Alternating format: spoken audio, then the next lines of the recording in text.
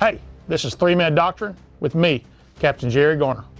Mission Command is the Army's approach to command and control that empowers subordinate decision-making and decentralized execution appropriate to the situation. In the words of General George S. Patton Jr., never tell people how to do things, tell them what to do, and they will surprise you with their ingenuity. I think he knew what he was talking about. The 7 principles of Mission Command are competence, mutual trust, shared understanding, commander's intent, mission orders, discipline initiative, and risk acceptance. First one, competence. Competence isn't just about being the smartest guy in the room or knowing the right answers on the test. It's about the proper application of knowledge in order to solve problems. The Army's ability to operate effectively by using Mission Command principles relates directly to the competence of its soldiers. The Army believes competence is acquired through training, education, assignment experience, and professional development. Of course, this will be on the test because assessment is the main tool the commander uses to determine whether the unit is combat ready. Mutual trust. It's a two-way street.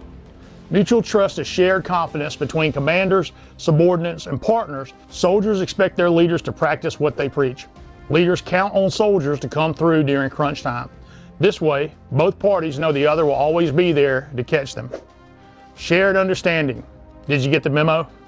Shared understanding of the situation forms the basis for unity of effort and subordinates initiative. Collaboration requires dialogue. It can be blunt, and not everybody gets everything their way. And at the end of it, everyone knows the plan and their role in it. Commander's intent. It should therefore be worded by the commander himself. That's Field Marshal William Joseph Slim, and I did you a favor by leaving out the British accent. All right, you might be thinking, now what? The simple answer is to do what your boss would do if he was here with you. The commander's intent is a clear and concise expression of the purpose of the operation and the desired military end state. A good commander gives you a clear picture of what mission accomplishment looks like. It's short, sweet, to the point, and not more than a paragraph. Mission orders. What the heck is that? Mission orders are directives that emphasize to subordinates the results to be obtained, not how they are to achieve them. I guess General Patton knew what he was talking about. It's not a product, it's a technique. Who, what, when, where, and why should be answered at the end of planning. Mission orders consist of the mission, task organization, commander's intent, and concept of operations, tasks to subordinate units, and minimum essential coordinating instructions. Charlie Mike isn't referring to your cousin with 2 first names. Discipline initiative refers to the duty individual subordinates have to exercise initiative within the constraints of the commander's intent to achieve the desired end state. Soldiers and leaders with discipline initiative know when to follow the plan until the plan is not suitable to their situation.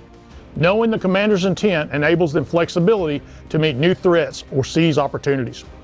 They then report the situation at the first opportunity while continuing the mission. Shoot, communicate, and move on out. Given the same amount of intelligence, timidity will do 1,000 times more damage in war than audacity. Karl von Clausewitz. Risk acceptance. Mission Command requires that commanders and subordinates manage accepted risk, exercise initiative, and act decisively, even when the outcome is uncertain. Analysis is important in planning for contingencies. Accepting prudent risk is not gambling. It's preparing your team as best you can with the tools available. After that, to paraphrase Henry VIII, it's all in the execution.